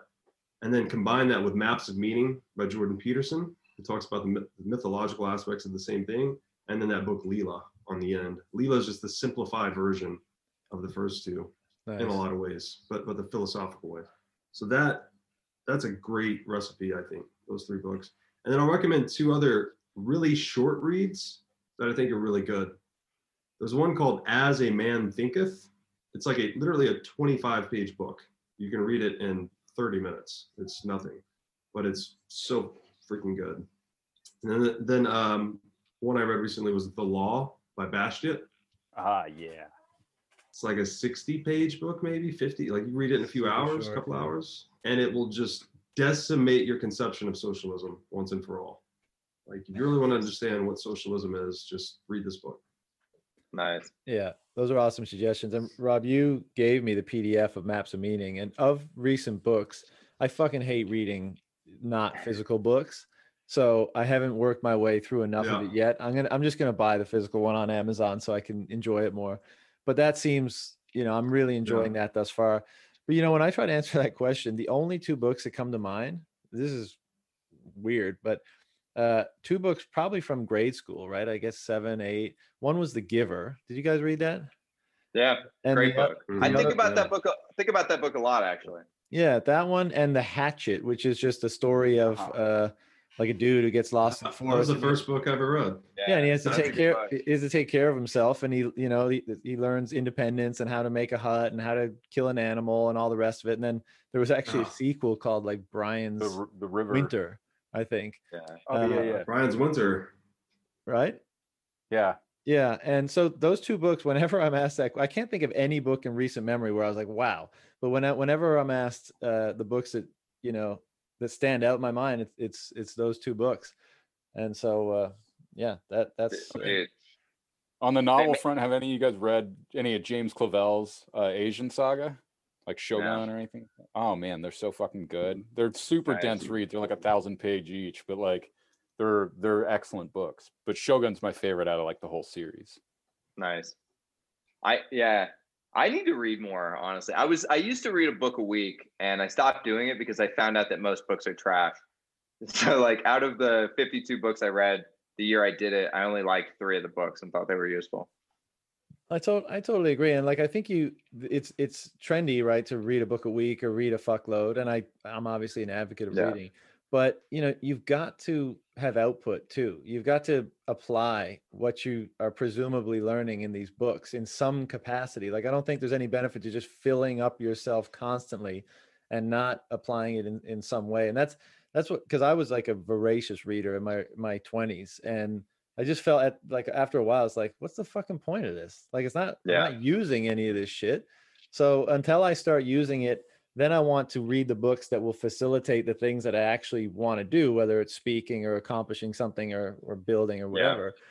But to that point, this came up recently, and Huddle, you said, I'm a human, I act. I don't need to read Human Action, right? And I think Eric and Rob, you've both read Human Action, is that right? I'm familiar with Human Action. I haven't read it. I've read other things. Right. So Rob, you tell me this, right? Because I haven't read any of the Austrians, right? I have a PDF of one of Hayek's books, and I think I read like 3 pages. But I've heard enough being in the Bitcoin space. You hear a lot about them. You get the gist. They're quoted all the time. But I've never felt like a compulsion to read them, because I don't want to sound arrogant, but like I feel like I get a lot of it fairly intuitively. But Rob, I'd be interested in like you telling me why I'm wrong about that. Dude, Hodel said it best. Austrian economics is obvious, actually. Yeah, right. It's like everything you learned in college about economics, it was just mystical sounding bullshit. You'll read this and be like, oh yeah, this makes sense. All that was clearly hocus pocus. But I will also say that as obvious or intuitive as it is, there's still a lot to be gained by digging into it. Like specifically with Human Action, even if you could just read the first 100 pages of Human Action, I think you get a lot out of the book. It's probably a 1,200 page book. But that, like the aspect that I just mentioned, like that human beings were not things. What does Macy say? Things. It's all about means and ends, but means are not things. Things become means to an end once human purpose is channeled into it, right? There's a subjective domain unfolding all around us all the time, and objects change relevance according to the goal-directed actions of people. So we're creating the world of value through our purpose and through our consciousness. And that's some radical shit, man. That's not something you're ever going to get in Keynesian economics. So I would say that you can get the gist of it enough to understand why Bitcoin's valuable without reading much of it. You could even read Saifedean's book, Bitcoin Standard. That hits the broad strokes, all you need to know. But there is some more treasure the deeper you dig. But it's hard, man. It's hard reading. Like Human Action, it's a hard book to read. You got to read it slow. It looks pretty daunting. You got to let it soak in. Yeah. I mean, I will say that Hayek's The Denationalization of Money. Like I read that in like late 2013, and like that did the final job of like totally wrecking the idea that the state's control of money was like a helpful or valuable or like thoughtful thing. And I do think that's important specifically for that, because the fact that like he wrote that without like, he was just kind of going on the idea of like, what would it look like if we did denationalize money and how would that function? Like Bitcoin just happens to be implementing that. So I think it's a pretty good fit. But yeah, the Austrians can be daunting in general. It's funny because sometimes I really like that reading and sometimes I really dislike that reading. It really kind of depends. You go through different phases in your reading, right? I think that's pretty natural. Like the dry, thick stuff for a while, the biographies for a while, the practical stuff for, I go through the same thing from time to time. I've just never been drawn to, those group of writers quite yet. But speaking of biographies, if anybody wants a good biography, Titan, The Life of John D. Rockefeller, fucking amazing biography. Really? It's huge. It's a tome, but when you read it, because you hear about Rockefeller and you're just like, and this was a man who at one point owned 1% of the American economy. That's crazy shit, right? And he had him and JP Morgan had to help bail out the federal government, like crazy shit, right? So anyway, like fucking, you hear about him and you're like, oh yeah, some evil rich guy a long time ago, robber baron type. Like, no, this man was on a mission from God to build up as much wealth as he possibly could and then redistribute it, And so he did create modern philanthropy and a lot of stuff, but just his resolve, his resoluteness throughout his early life and throughout his career, and just like always doubling down on himself, is a lesson that everybody needs to take. And one of my favorite parts from the book, he stayed faithfully married to his wife until she died at 90. he was 92, and then he started banging chicks in the back of the newly automobile that his driver would fucking. He would get handy. He would get handies in the back of the automobile. He was like, "I'm free, bitch. Touch my dick." At 92. Fucking amazing. But do you think Bezos is 1%? What's the American economy? Like 20 some odd No. trillion? He's nowhere close to 1%. What's the US GDP? Let's go. Somebody Google it. It's like 24 trillion or something, isn't it? Yeah, it's around that. 22, And so Bezos is like 250 billion ish, isn't it? Billion. So that would put him at 0.1% or 0.001. Math is hard. No, I mean, but 250 billion would be 1% of 25 trillion, right? No. I think it's Wait. 0.1%. 250 1%. 250 billion, then 2.5 trillion, then 25 trillion. We're like, trust us on Bitcoin, guys. We run the numbers. Hey, we lost everybody.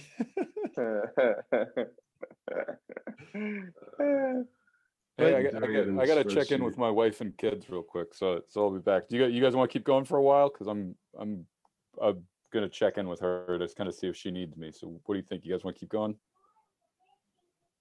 I got until what time is it right now? I got another like 15, 20 Let's for do sure. Same here. it. What's Bezos' net worth? I thought it was Like 250 or rough. something. No, it's not that high. Roughly like 200, right?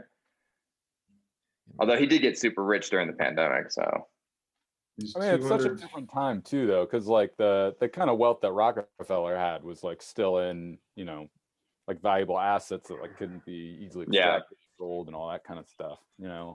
dude, Rockefeller was a billionaire, a multi-deca billionaire when people thought $1 million was a lot of money, Yeah. That's 83 basis points. If the American economy is 24 trillion and Bezos is 200 billion, that's 0.83%, 83 basis points. That ain't Pretty bad. close to Rockefeller. Yeah, it says Bezos is 188 billion on Google. So. Oh, 188. 188. So What happens So to it's a left. like what little happens, under 1%. Yeah. like Three-quarters what of happens to 1%. these top 100 most wealthy people on the planet when the Bitcoin standard comes in? Because like they can't all get on the Bitcoin bus, and a lot of them are really invested in this legacy system. So like I'm just curious. I think they're going to keep their place, but there'll be churn, Yeah. and they'll fall down. They'll fall down the list. If you're in the top 1,000, you're going to still be in the top 1,000, but you could fall from number 3 to number 997, depending on how late your ass is. But you're not gonna get booted out of the top 1,000. Unlikely, Like guys, unless you're at the bottom and you I fuck it up. suspect guys like Bezos and Musk, like they already have probably a sizable allocation. That's just my hunch. But even if they Yeah. even if they waited to like 1 million, with the capital Do that you they put guys- into it, they'd be fine. Do you guys know how shrewd Bezos is? Do you know that he's also a billionaire from a seed investment in Google? That investment alone made him a multi-billionaire. We don't know That's how how- big that is, though, right? We don't know. No, it was like 4 billion or something he put into Oh, okay. Google, I or thought like, or he got he more. received from Google. It was a lot. It's multi-billions. Much. They're just coming right now. I mean, we're gonna. One of the things I wanted to mention a while back was I mentioned on another call today, but just going back to this historical moment and what's going on. You're like, this is not only just for us in the future, but all those people throughout time. Like, just think, the example the image that usually emerges in my head is like 2 dudes, like a guy and his friend sitting on the Nile in Egypt, eating some figs and just shitting on the fucking pharaohs for building the pyramids and the fucking slavery and, what the religion, whatever else, just being like, we don't believe in any of this bullshit. This is garbage. But who basically, so they were free thinkers, quote unquote, but had no real means to do anything about it or to enact any fundamental change. I mean, the only thing that ever really happened was pitchfork revolutions, and then you end up constructing the exact same thing over again, and then the whole process plays out. And like, we're here at this time where all those bros and chicks throughout time that were just looking at the state of affairs being like, this is out of whack, but being powerless to do anything to that. This is also for them. Like, I feel sometimes like we're channeling them, because they wanted something like this. They wanted the tables to be turned. They wanted to be able to actually establish something once and for all that's going to empower individuals and change things fundamentally for the better. And here we fucking are. And I love thinking about those people throughout history, because we tend to think about history and we flip through the pages of the history book or Wikipedia article and we see the frescoes or we see the paintings that, you know, lasted. And like, we have such a static view of their culture. But the fact is like, there was people just like us, the outsiders, that were talking about like how, you know, bullshit things were and wanting change and discussing ideas and, you know, all the rest of it, but couldn't really do it and kind of had to resign themselves to the same type of desperation that we may have been doing prior to discovering and engaging in Bitcoin. And so this shit is for them too. And I just wanted to share that with you all. I feel you 100%.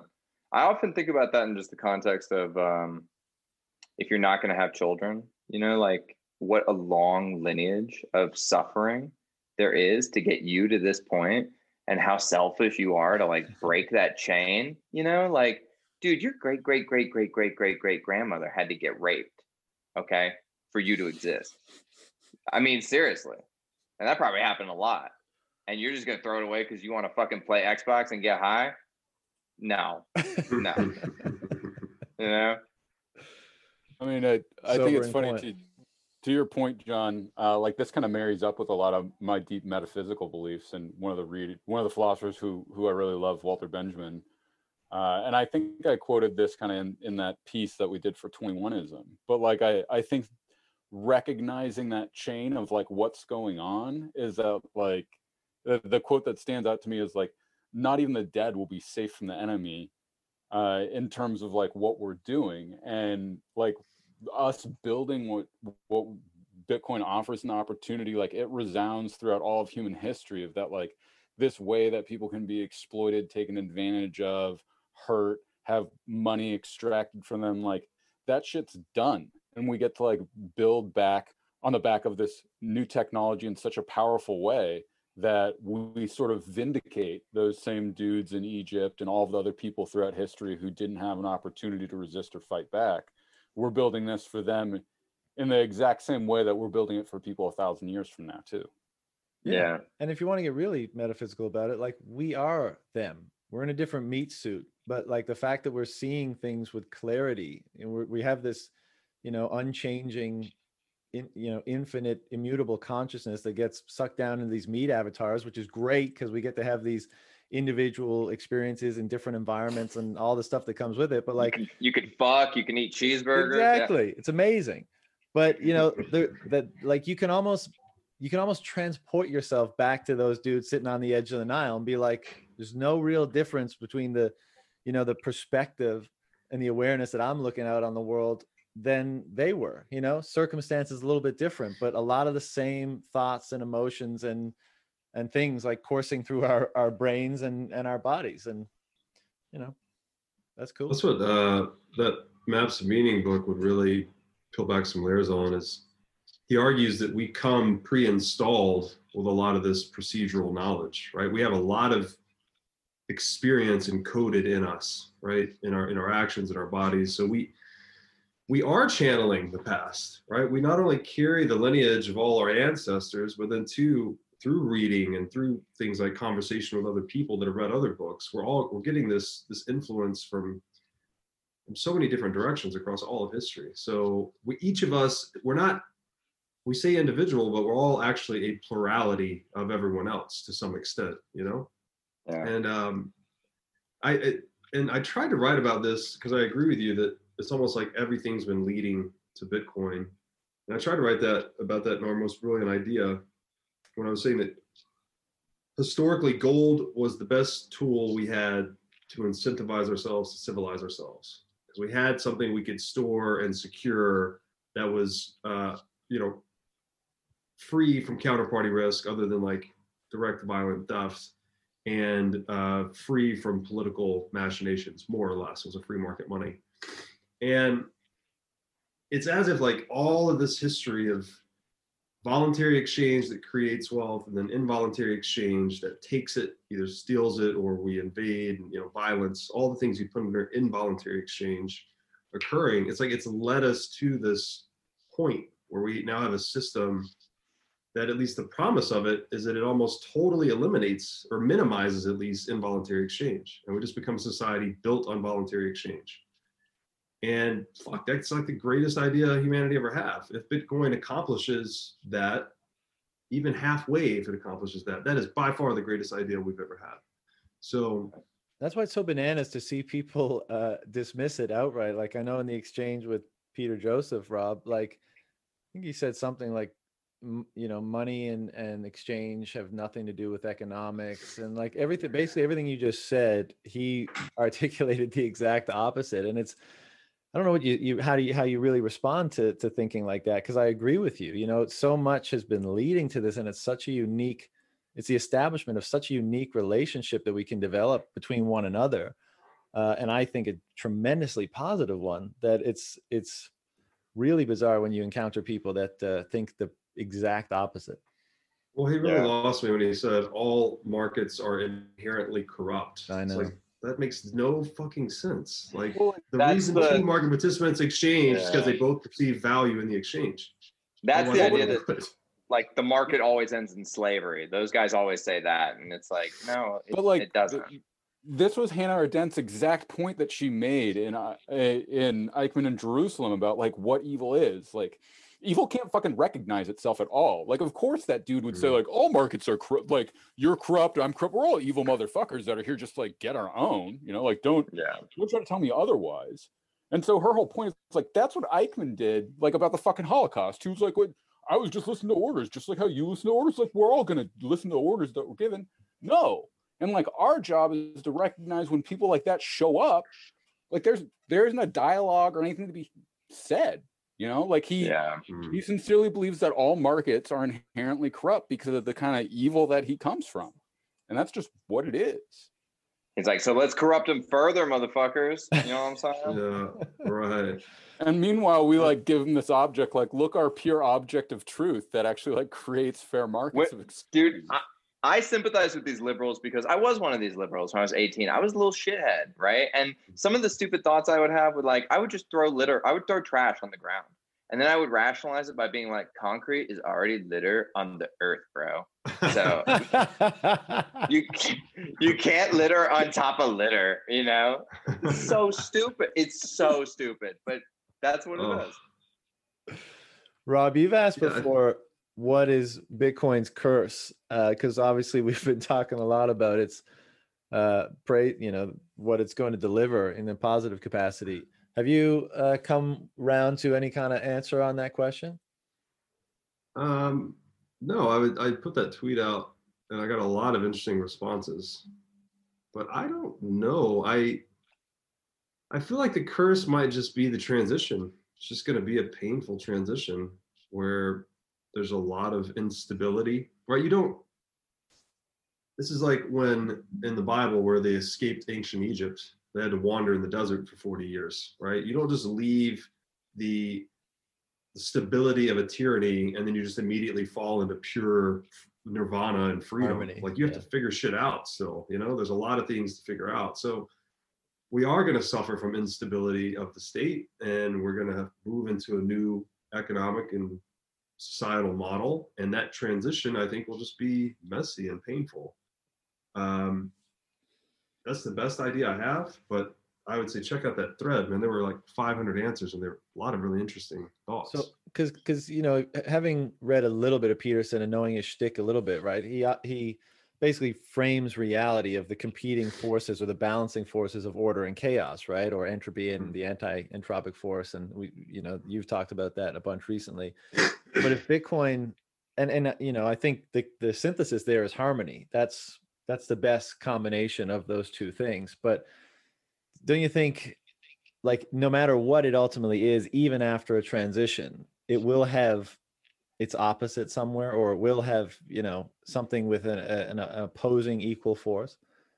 Well, the thing he describes is the reason humanity is so special is because and what the divine spark is, the logos, is we're the force that intermediates between order and chaos. So we're this dynamic equilibrium, I guess, between the two. So, and Bitcoin is that, right? It too is an expression of the logos, and then it's a freely selected money. And then it also like mechanically intermediates between order and chaos, right? That's what the mining algorithm is we're finding an atom in the universe, right? The resolving a puzzle of maximal entropy and converting it into the most indisputable order humanity has ever known. So it's like, it's not just, Bitcoin's not just order or chaos. It is one of these forces too that intermediates between the two. I don't know. Does it have an opposite? It's like, what is the opposite of humanity? How do you answer that? So it's like an external logos or something, you know, or something. It's a state. It's the state, you guys. It declares itself total authority to have truth over everything. Like that's the opposite of Bitcoin. It's the state. It's this thing that uses its authoritarian model to demand that you follow what it says, regardless of if it's true or not. You know, and sorry, I'm getting animated because like this goes all the way back to like my thesis of, you know, the state uses authority, not truth, creates legitimacy. We're using truth, not authority, creates legitimacy. And like that's all it is at the very bottom. I agree with that. Actually, and there's a number of things I've been thinking of. There's one you're describing, what John Milton described, evil. Evil is the knowledge that that believes itself complete, right? So the state's saying, here's the model. This is what you're going to run by. We decide, we make the rules. Like you don't get to go out and willingly adopt and consensually create the rules. Whereas the opposite of that would be a free market, right? Or Bitcoin. Like it's constantly adapting and changing as it responds to its environment. So yeah, I guess you could say it's good versus evil, right? We have the sovereignty of the individual and the self-sovereignty of Bitcoin is good. It's good and useful order, and it's competing against evil, which is the proclaimed omniscience of the state. And that, yeah, so that could be kind of your yin and yang. But the evil, I've been thinking about this a lot too. It's like you can't really escape that either. It's almost like the good needs the evil to test its integrity, to make sure it's constantly evolving. And I feel like that's sort of the mythology of God, Satan, right? You know, Satan is, if God is God, God could eliminate Satan in theory, but it's almost like God needs Satan. Well, it's like, just speaking mythologically. So I mean, I forget that, but there's like a story in the Bible where like everything that like Satan does like furthers God's cause, and it's like this big practical joke. And I mean, like to me, like that's what like Bitcoin is, this practical joke. Like everything when you zoom out is fucking hilarious. That like we're using the cryptography that the state developed at like its maximum capacity of war, and that like nobody fucking understands this, and that like the people in power keep dismissing like each and every step. Like it's so funny. I mean, I really enjoy laughing about it sometimes. Hey, we're all getting hilariously rich, you know? Yeah. The fool is the precursor to the savior. So the fool is the guy that just tries shit and like, I don't know, I'm going to experiment and do different things. And he's, again, he's at the edge between order and chaos, and he's going to fail 95% of the time. But he's also the guy that discovers the thing that changes everything forever, right? He's also the Steve Jobs. Steve Jobs was a fool until he was a technological savior. So dude, think about Joe Rogan hiding behind "I'm just a comedian" when he's like the most profound truth teller on the main stage, you know? Right. Hey, speaking of which, I gotta go because I gotta give a little girl a bottle and watch Baby Shark. I'm gonna tell her about the proclaimed omniscience of the state and see how she responds. Nice. I need to go see you guys with the little boy. I need to go read some bedtime stories. I think I'm going to read The Giving Tree. All right. Well, why don't we shut it down then? All right, guys. All right. Hey, I love it. I love you guys. I appreciate sharing in the revolutionary vanguard of Bitcoin with you. 100%. Love you fuckers too. We'll talk again soon. Love you guys. Wow. We got to do another one of these. I love these. Yeah, me too. We will for sure. Do it again soon. Have a good Christmas, guys. Same here. Yeah. Have a great Christmas. Bye, guys. Bye.